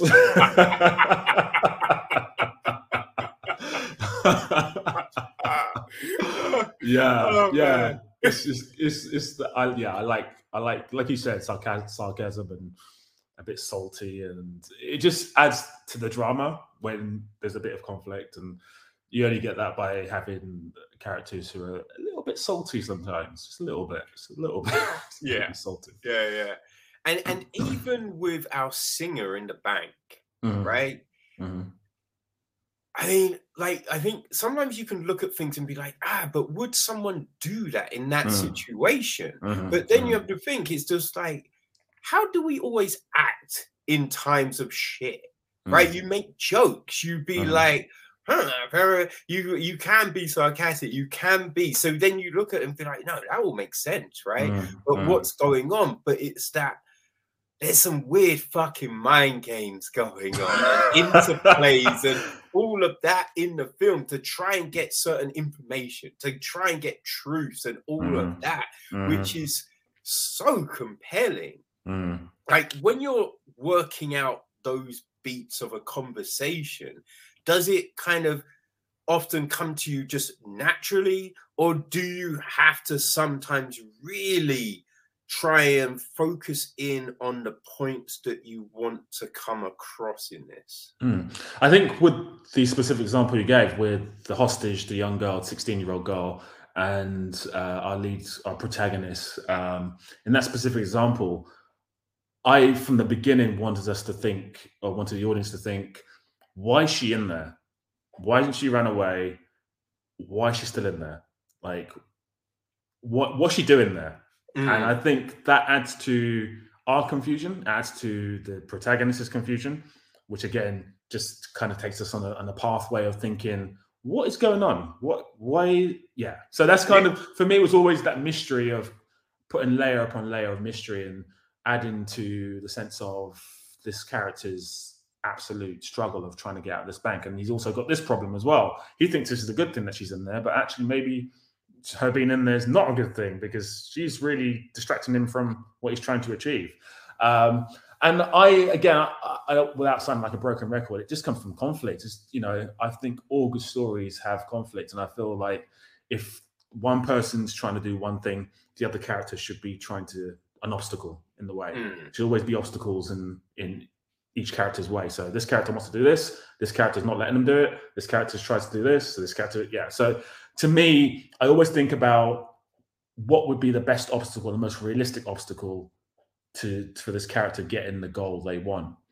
So it could be a character who's trying to buy a car. So what's the obstacle? The sales dealership guy is having a really bad day. He doesn't want to sell a car today. If he sells this car today, then he goes over his target and gets less money. So that's the obstacle right there. So always try and create an obstacle and a pathway towards the goal, which maybe is not the pathway. Yeah, I think with that character, man, there was so many things. I was like, oh, is she? Could it be? Maybe. Throughout, it's like, is that a clue? That's a clue. Oh, yeah. What? She must be. And then she must be. She's not. She's not. Okay, what else does she want? Yeah, exactly. that was just, whoa, all the way through, man. You were just thinking, and like you see certain flashbacks, like, oh, is that a clue? Like I will say, I thought she was the girl in the red dress. Okay. Because it was that. Don't you reckon? Like we've met before, and I thought. Oh, that's, and then I was like, oh no, it's not. Yeah, it's not. It's not. No. They met somewhere else. Yeah. They met somewhere else. Which the cafe thing, right? That I kind of feel that was a Pulp Fiction little nod. Yeah, I think that's probably why a lot of people will go, oh, this is similar to Tarantino stuff. Yeah, cafe thing, which acts as the genesis for all the characters. It's almost like a portal for all the characters that have been to this moment at this one time.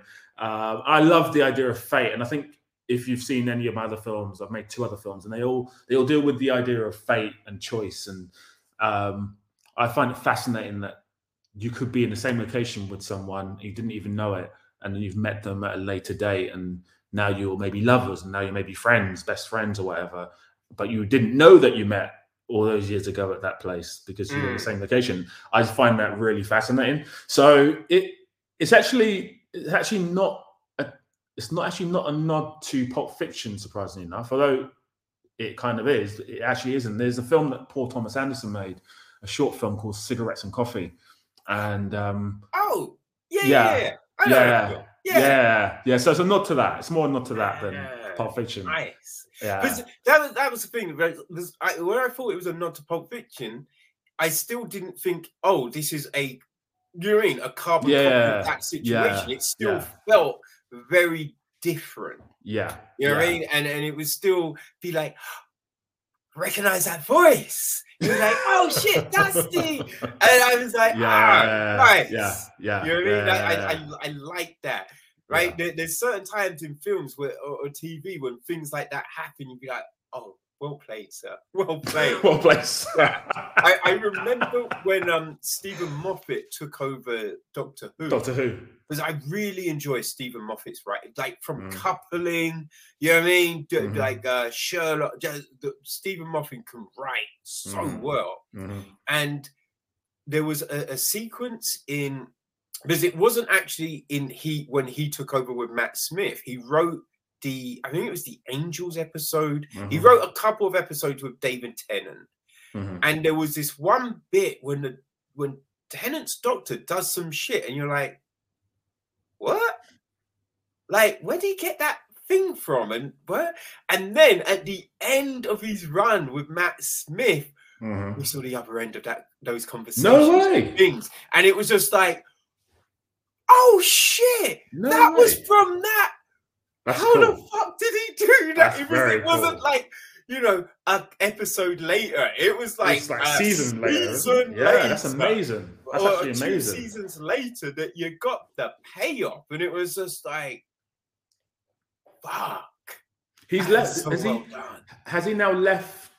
Someone else now, isn't it? Doing Doctor Who. Yeah, Moffat. Yeah. I think he wrote one season with the Scottish dude as a doctor. Yeah. And then he left.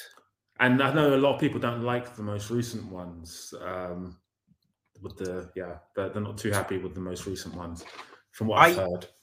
I did like the thing with the Scottish dude that took over. I say I can't remember the guy's name. Yeah, neither can I.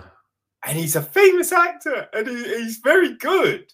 Like he was in the thick of it, and everything. Yeah. And I really enjoyed. He's in Paddington as well. Yeah, he's in Paddington as well. Yeah, but I can't think of who the hell it is. But it was just the way that, because they went from these overarching stories to kind of one and done stories. Oh, I see. And I was a bit like, I prefer a more layered story. Yeah. So that's what didn't work for me. And okay. I don't like the thing. Like, I know people hate the female Doctor Who, and I think it was funny. I saw yesterday there's an MP, and his name Neil Fletcher, and he was in Parliament, and he was just like, the female Doctor Who is taking away male role models. No way. Like, what? son, What? the fuck? What? Are you serious? Yeah. Yeah. Oh my God. And he was just Ridiculous. like, the only role models men have nowadays is the Krays and Shelby from Peaky Blinders. I'm like, The Krays. have you got a very limited TV situation? Because there's a lot of shit on TV. There's a lot of shit on TV. And I don't remember a TV show with the Krays in anytime recently. No. And if Shelby's your role model, you got a problem. Yeah. You got a problem. Exactly. You got a huge problem. There's a lot of, I think the whole thing with the Doctor Who thing, I think actually in general with a lot of narrative media at the minute is obviously a lot of female directors and writers and lead characters are coming into play, and there's absolutely nothing wrong with that whatsoever. My problem is when they, especially with superheroes, maybe not so much superheroes, when they start retconning characters and changing them, like Black Superman. I don't need Black Superman. Just give me another Black Marvel character. Boom. That's that works for me. That's what. See, this is what I've always said, right? I don't want a Black Doctor Who. I don't want a Black James Bond. I want a Black original character. Absolutely. Give me something fucking new. Absolutely. Don't regurgitate. No. I don't want a Black Robin Hood. No, not at all. Give me something new. Absolutely. It's really like I saw an advert for Anne Boleyn, and she's Black now. I'm like, why is she Black? And even like that period drama, Bridgerton. For me, I know a lot of people may think differently, but I find it quite problematic because if I ever do have kids and they're watching Bridgerton, they're going to be like, oh, there used to be Black people who were affluent back in the day, back in the UK. No, there wasn't. There wasn't. We were whipped and we were made to work. Stop trying to change history to fit something. Make something new. Use those actors and make something new and create opportunities from there that way. I don't need Black James Bond. Like, I don't want Black James Bond. Give me something new. Because I kind of feel, and it's like we're taking all the language out of, old books and deleting things from films. Absolutely, and it's weird. Like you're trying to pretend then that there was never an issue. Absolutely. Right? Because if someone picks up Huckleberry Finn and be like, everyone said the Deep South was very racist. Oh, this book reads so well. Perfect, like, okay. They rewrite Roots and everyone's a part of the share owner. Everyone said Roots was problematic. They all had shares. Come on. They were trying to overthrow the board. Right? Oh my God, that's great. I love that. It's so weird because it's like it's almost saying, okay, we're going to fix the problem of racism by changing the past so there was affluent Black people and racism didn't exist, so everything's cool now. It's not. Everything's not cool. Racism did exist. You need to show that. Stop trying to get rid of it. It did happen. There was slavery. It did happen. Show it. Don't give me a Black James Bond. Idris Elba can do something else. He doesn't need to be Black James Bond. And I don't want to see Black Superman either. I'm not interested. Give me a new character. So, and then the guy who says that there's no male role models, he has no idea what he's talking about. I mean, I'd like to think your father would be a role model. And if he's not around, then if you're looking for Shelby or the Krays, then you, like I said, you're going to have a lot of problems in life. Yeah. That's the thing. It's like Charles Barkley said, right? Your sports people, actors, they should be role models. They're not role models. Your parents, absolutely, should be role models. Teachers should be the role models. Exactly. So I wouldn't blame. Is it Jodie Whittaker? I wouldn't blame her for being female Doctor Who and removing the power of the male role models. Like that. That's nonsense. There's no. There's no. Well, the thing with the Doctor is he's supposedly been around for millennia, right? He's traveled the galaxy. So to say that he would always be a white guy seems very odd, just in that context of the thing. A little bit, yeah, a little bit. You'd be like, because he's not even human, so why would he be like, oh, I want to be a Caucasian guy? Yeah, that feels like I've seen the world. I've seen the best you can get.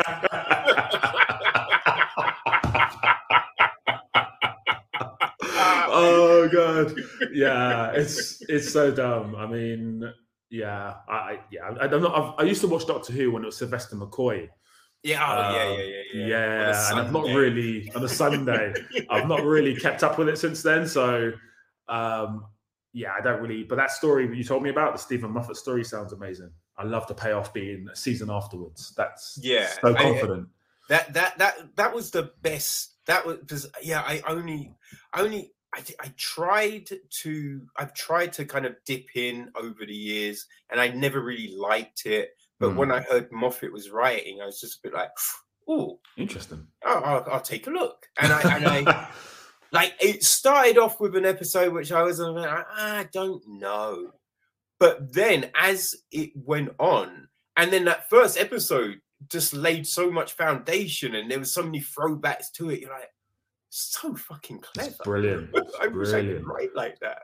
I'm sure you can. I'm sure you can. I mean, I like I said to you just a bit ago, I used to write really formulatically, so it'd be middle, beginning, and end, and connect the dots. And just in the past 2 years or so, I've started going more organically. So becoming a good writer just takes loads of practice. It really does. Yeah, well, it's funny. I was in the gym the other day, and I just thought of the end of the first season of a TV thing I'm trying to write. Nice.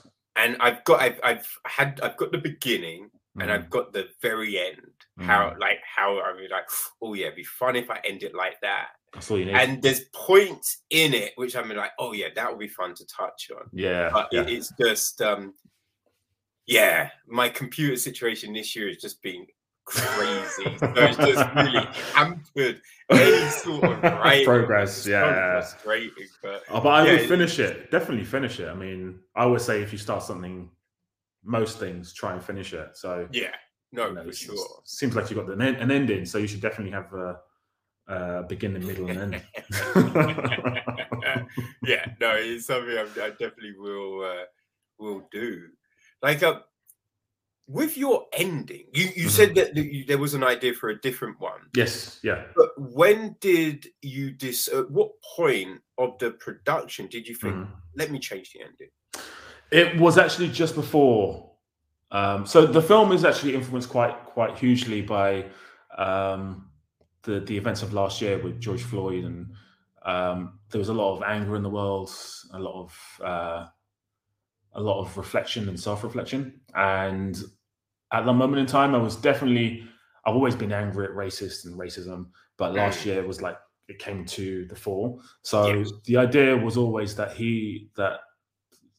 that something was going to happen that would have been quite violent and would have been full of anger. But then as I started to get towards the actual first day of shooting, I was like, actually, no, this is better because this thing that happens works better. I'm trying not to give away the ending, but it works better for the mood I was in that moment. I was over the anger, and it was more, how do we solve this problem? How do we create a conversation?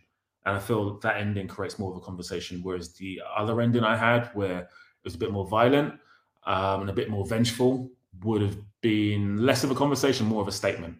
And for me, I'm trying to create conversations and statements with no answers in the film, because that's what I like to do. I like like I said, I like chaos and stuff like that. I just put in topics in the box, and then you guys go away and talk about the topics. So I feel like the ending that I had in mind would have been me making a statement, which is something I didn't want to do. I really did like the end. Thank the you. way it ended was because there's a moment where I'm like, was I right about what? But then something else happened. Yeah, which I'm just like, well, I'm glad that happened to me. I'm glad gonna happen to you? The crows did come home to roost, motherfucker. Right? The Karens came home to roost. But then when you fade to black, it's just like, what the fuck happened? Yeah. Like, oh, did what happened before, or did something else? Like, yeah. And I love that. I love that ambiguity. That, like, how did it actually play out? That was just like, okay. You know what I mean? It's like, did the fucking thimble stop? Like, exactly. Why did you cut the scene just there? Keep the thimble going. Yeah, if I turn it and hold it to the light, will I see it?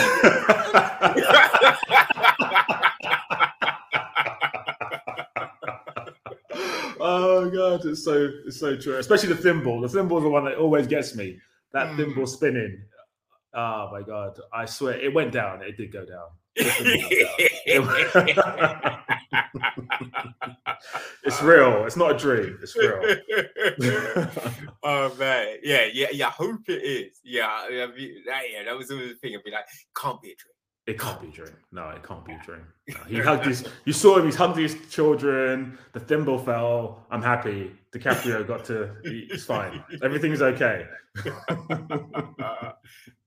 Oh man, but yeah, no, I love the end, and just the performances on a whole, really good, because I mean there is, just the way everyone interacts, right? And there's the sarcasm and all of this, but there's sarcasm badly done and there's sarcasm well done, right? Because it needs to feel real to someone, right? It can't just feel like words being said. Yeah.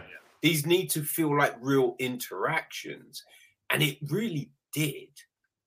So it's like, man, how did that casting go? Right? How did you fall upon all of these great people to be in this? Yeah, that was, for me, the casting. So for me, 50% of your film is your script. And then I would say 30% is your casting.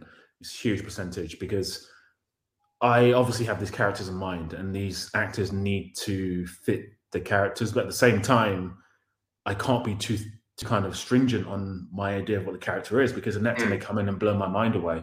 So the casting process for the two leads was really long, really extensive. So Julian, who plays our unnamed protagonist, he had to audition a few times for me. He was, not because he wasn't a good enough actor, but because I just didn't, it's such a key character that I just needed to be perfect. Yeah. And then I think in his last audition, he won it on that one. He just completely stealed the show. And with Ellie Byman, who plays the girl, she came in late for audition. So I actually found someone. Someone came in. The first girl that came in was amazing. I was like, she's got it. Doesn't matter who else comes in today. She's got it. This girl's got it. Then Ellie came in late for her audition. And I was like, okay, sure, I'll see you, whatever. And she sat down and she was great. She was great. But I still wasn't too certain. So I gave her another audition. And she killed it. She absolutely killed it. And she was perfect. She just gave a lot of layers to the character that needed to be there. Otherwise, it would have been quite a 2D character. And I feel like that character is so key. To me, she's almost the protagonist of the story. I know she's meant to be an antagonist, but she's almost like a supervillain. And I think I referenced that as well. She's almost like the supervillain that you need. She's Thanos. She's the Thanos of the film.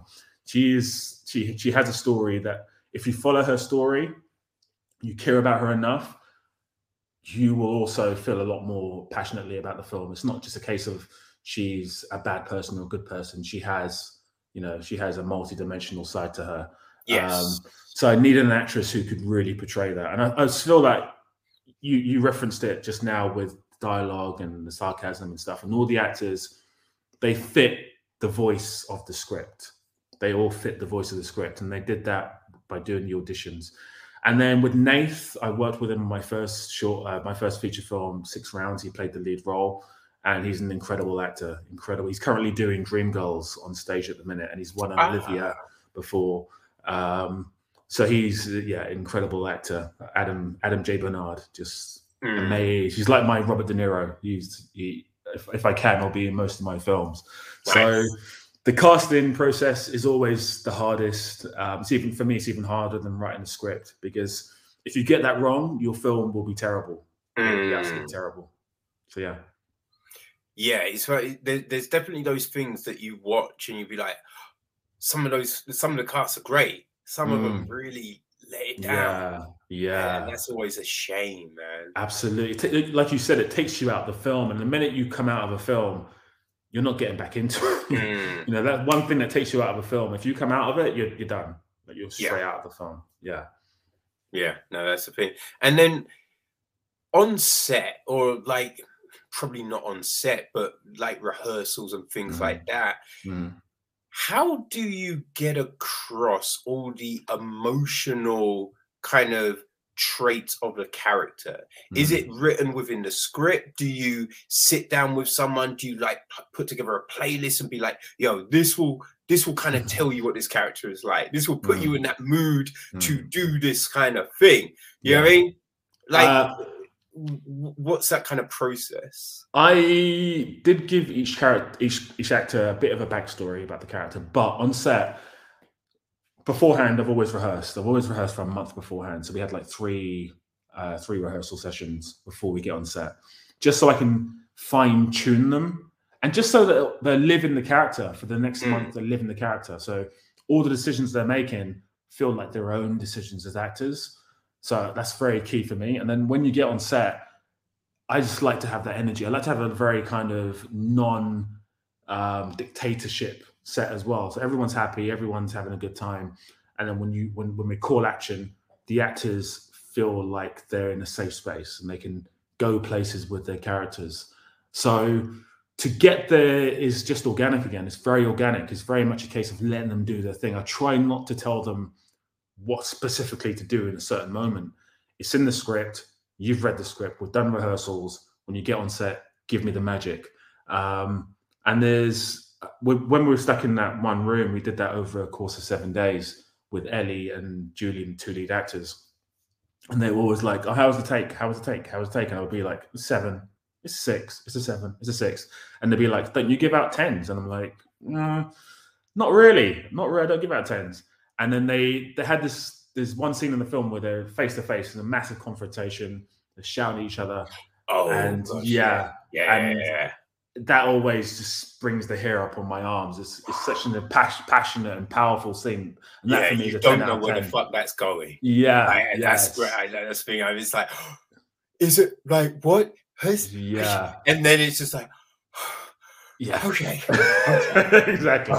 Exactly. It's all done in one take, and we did it, and you know the cameraman's there and the sound person's there and stuff, and I'm like, wow, everyone, the crew, the actors all gave me 10 out of 10s in that one take. It was just incredible. So yeah, I just try and create a safe space where actors can.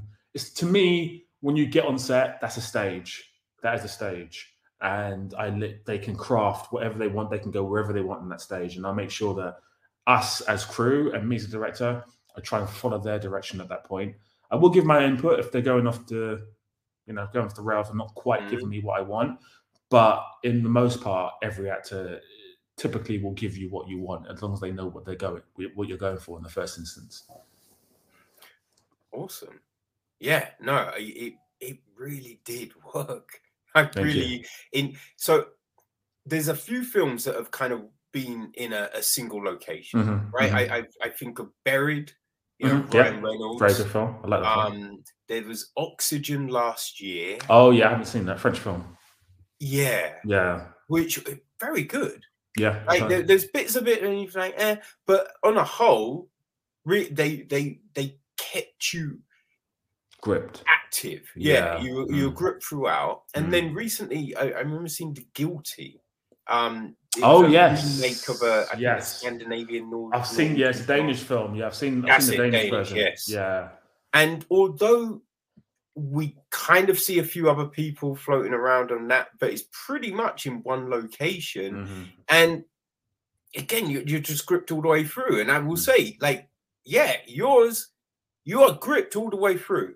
You really are. And even we do have the flashbacks, but in those other films, there's also flashbacks and things like that. But just those sequences in the bank, in the room, just really compelling, with like having the character pace at certain times and the movement around the room, the body language. You know what I mean? Just the inflections, the rate. You know what I mean? Those what do you call it? On the is it on a shoe hair? It's not on a shoe hair.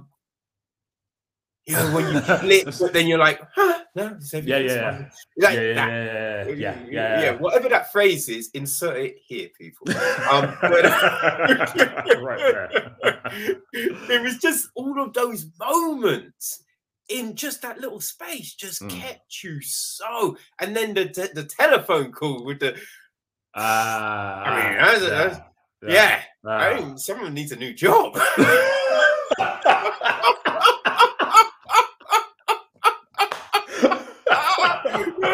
Customer service ain't for everyone, right?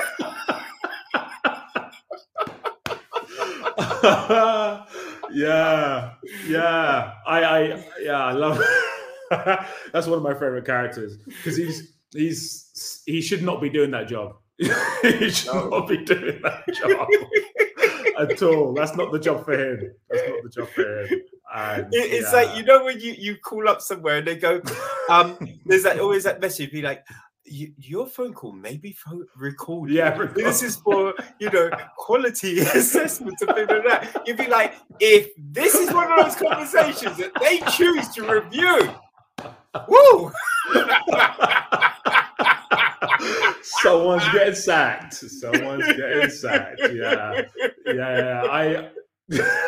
I think that character is very much, people are going to be either like, oh, that's interesting, or they're going to be like, that's not how a hostage negotiator would behave.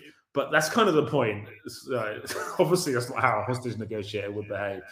He's having a very bad time in life. Well, no, but that's how I looked at it, right? Because I'm just like, there's how you are meant to behave, and then there's situations where you're just like, what the fuck are we doing here? Come on, man.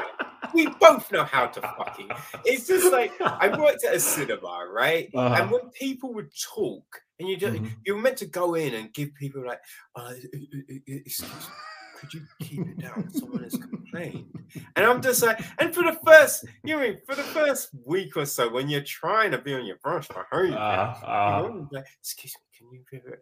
But then got a little comfy, probably way too early. And it was just like, oi, get out. It's like, nice. Discussion. It's just like, nah, you're God, man. You know how to act. Is you that know how you're meant to fucking act in the cinema. Go. I like that. I tell your manager, I'm like, I don't give a fuck. Here's my name. Here's my name. But it's just like, sometimes you just be like, I don't really care what the rule book says, right? This guy's irritating me, and I am going to show them no respect. And so that's what I kind of took from that. Then you notice the shift. When certain information is learned, there is a shift in tone and whatnot. And you're like, all right. Yeah. It's very much like that. It's like you said, first 10 minutes, he's cocky. He knows he's got him by the balls. He's like, I can do what I want. I can say what I want. I got this. I've got the upper hand. I'm on the higher ground. I'm going to win this. And then, like you said, when information is given to him, he's like, oh, shit. Okay. Maybe I need to calm down a little bit here. Maybe I'm not going to win this one. I might have to negotiate. I have to do my job. Yeah, what do you need? What do you need? Because I've got it. Whatever you need, I've got it. Yeah. So it's very much like, okay, I got you. I'm going to win this fight. I'm great. And then it's like the flip. It's like, maybe I don't have you. But I wanted them to be, I just felt like if it was just, because I've seen The Guilty, which the Danish version, and I found it a bit bland, and I know people love it, but I just wanted this negotiator to be, because I've seen everything. I've seen all the hostage negotiator in every film. I've never seen one like this who has complete reckless regard for his job. and could at any time get the hostage shot in the face.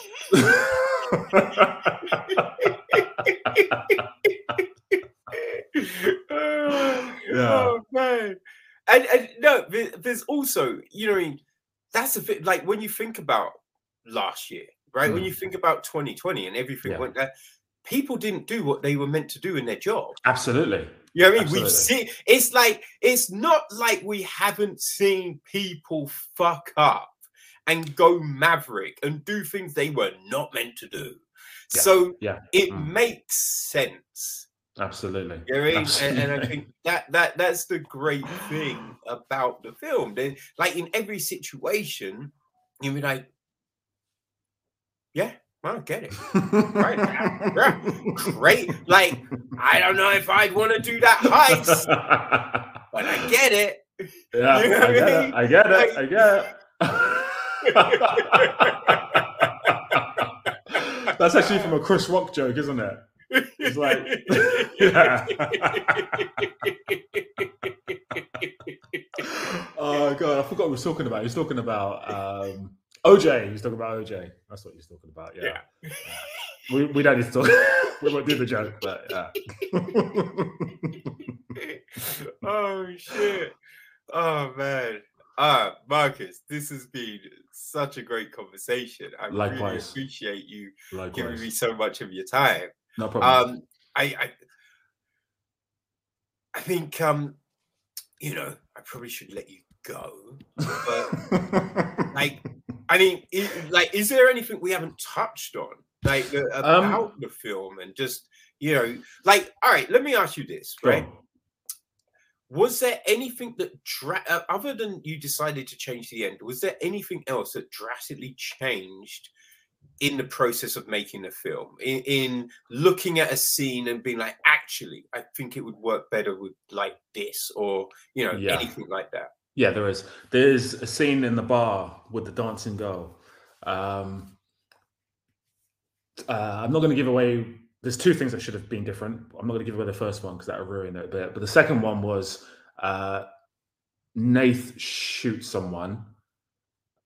That was actually meant to be the lead character was going to shoot someone, and then it's actually in the script. And then Julian, the lead actor, he was reading through it. He's like, "Oh, wow, that's big. Like that."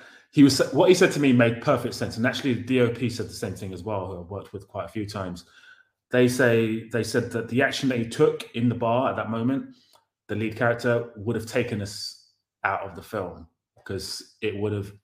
Because we're watching the whole film, we're thinking, is he going to shoot the hostage? Yes. Is he going to? Yeah. And if in that moment in the bar, if he shot that person, then the tension almost is gone because he's done something so unspeakable that it would have been. There's no doubt on what he might do. Yeah, exactly. Yeah. So I changed that. So that was. I'm glad that they spoke to me about that because sometimes, as a director, as a writer, you don't know everything. As a human, you don't know everything. Sometimes you need to get some feedback. And I'm glad that they mentioned that because I do feel that definitely enhances the journey. That's interesting. Yeah, that's interesting. And so, yeah, the film drops on Monday. Drops on Monday, absolutely. Yeah. What is the feeling on that actually? Because, you know, in normal times, you know, things would go cinema and everything like that, but everything's a little skewed.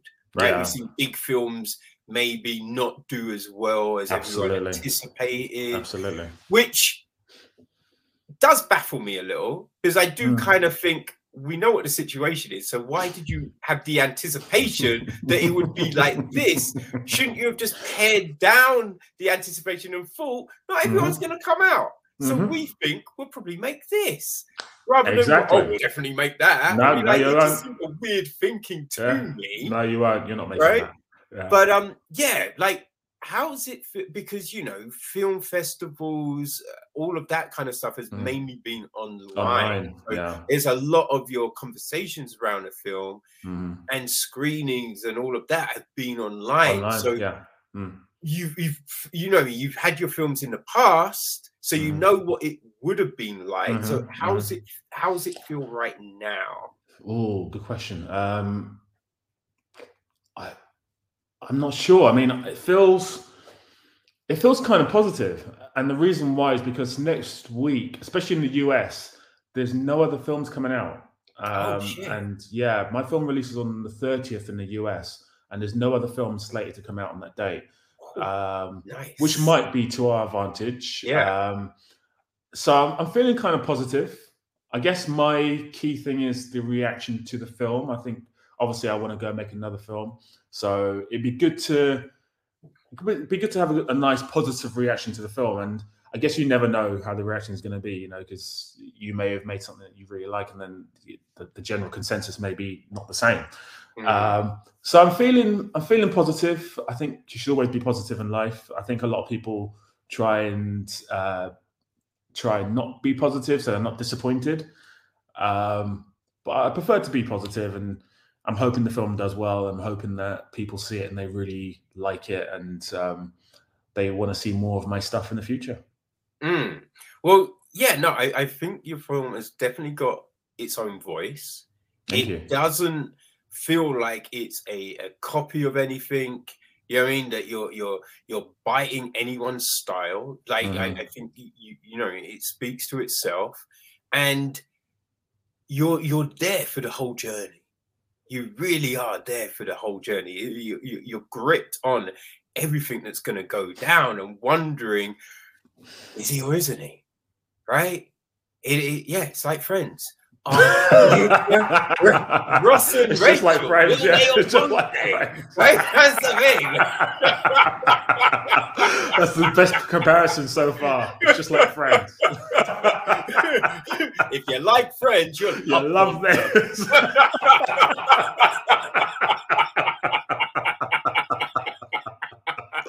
Exactly. That is actually the line I'm going to use from now on. It's, if you like Friends, you'll love Blonde Purple. That's brilliant. Oh god. Oh shit. Oh man.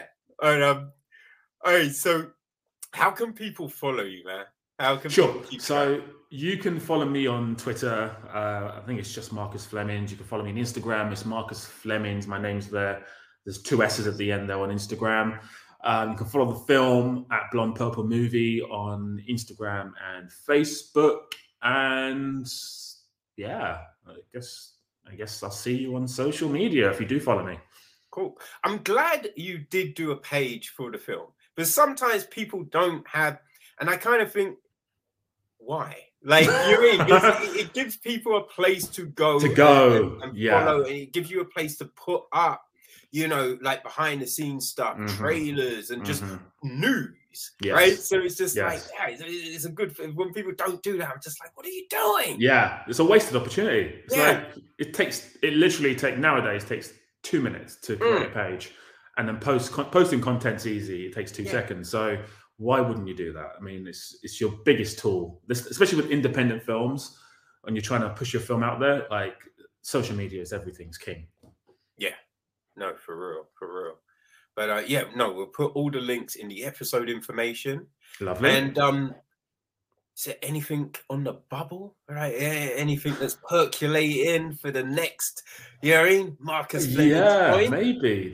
I'm writing a new script. It's a sci-fi film.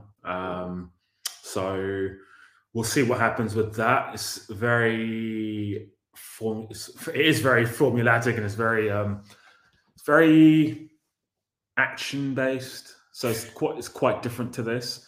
So yeah, I'll see.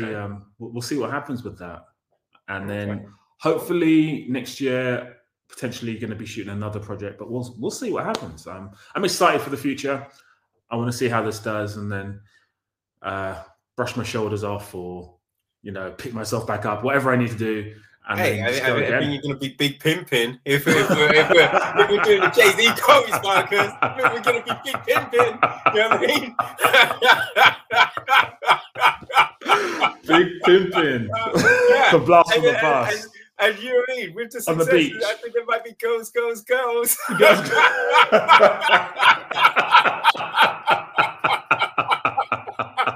I like that. I like that. I need to finish it off with one. What can I do? Oh, I can't think of one. I can't think of a JC song. Return of the Auto-Tune. Work it in there somewhere. Oh shit, man! But no, this has been a great conversation. I Likewise. really appreciate it. And I can't wait to see what you have next. And hey, when the next project is done, I'm there. Let's do it. Let's do it. Absolutely. You've been great. Thank you so much. And good luck with your stand-up. Thank you, man. I would also say, right, if you're looking for an actor, enigmatic, you know what I mean, lead for the sci-fi piece that has a gravitas about them. Okay. Okay. Yeah. Should I go through your agent, or should you direct contact with yourself or agent? Which one should I go with? Yeah, I think just hit me up. Just send up the bat signal, man, and I'll be there.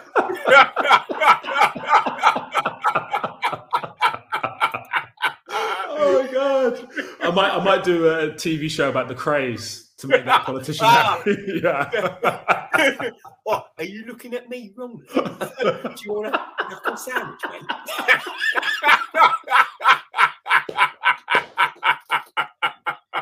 That's brilliant. That's it. You're the one. You're the one. Tom Hardy. We don't need you no more. I love it. Oh, incredible. All right, people, go check out Blonde Purple. You really will enjoy the ride. And follow Marcus, man, because he's definitely on the come up. So Marcus, thank you very much, sir. Thank you. You've been brilliant. Thank you so much. We will see what you do soon. Well, I'm hoping you will do, yeah. Splendid, man. Have a beautiful one. Take care.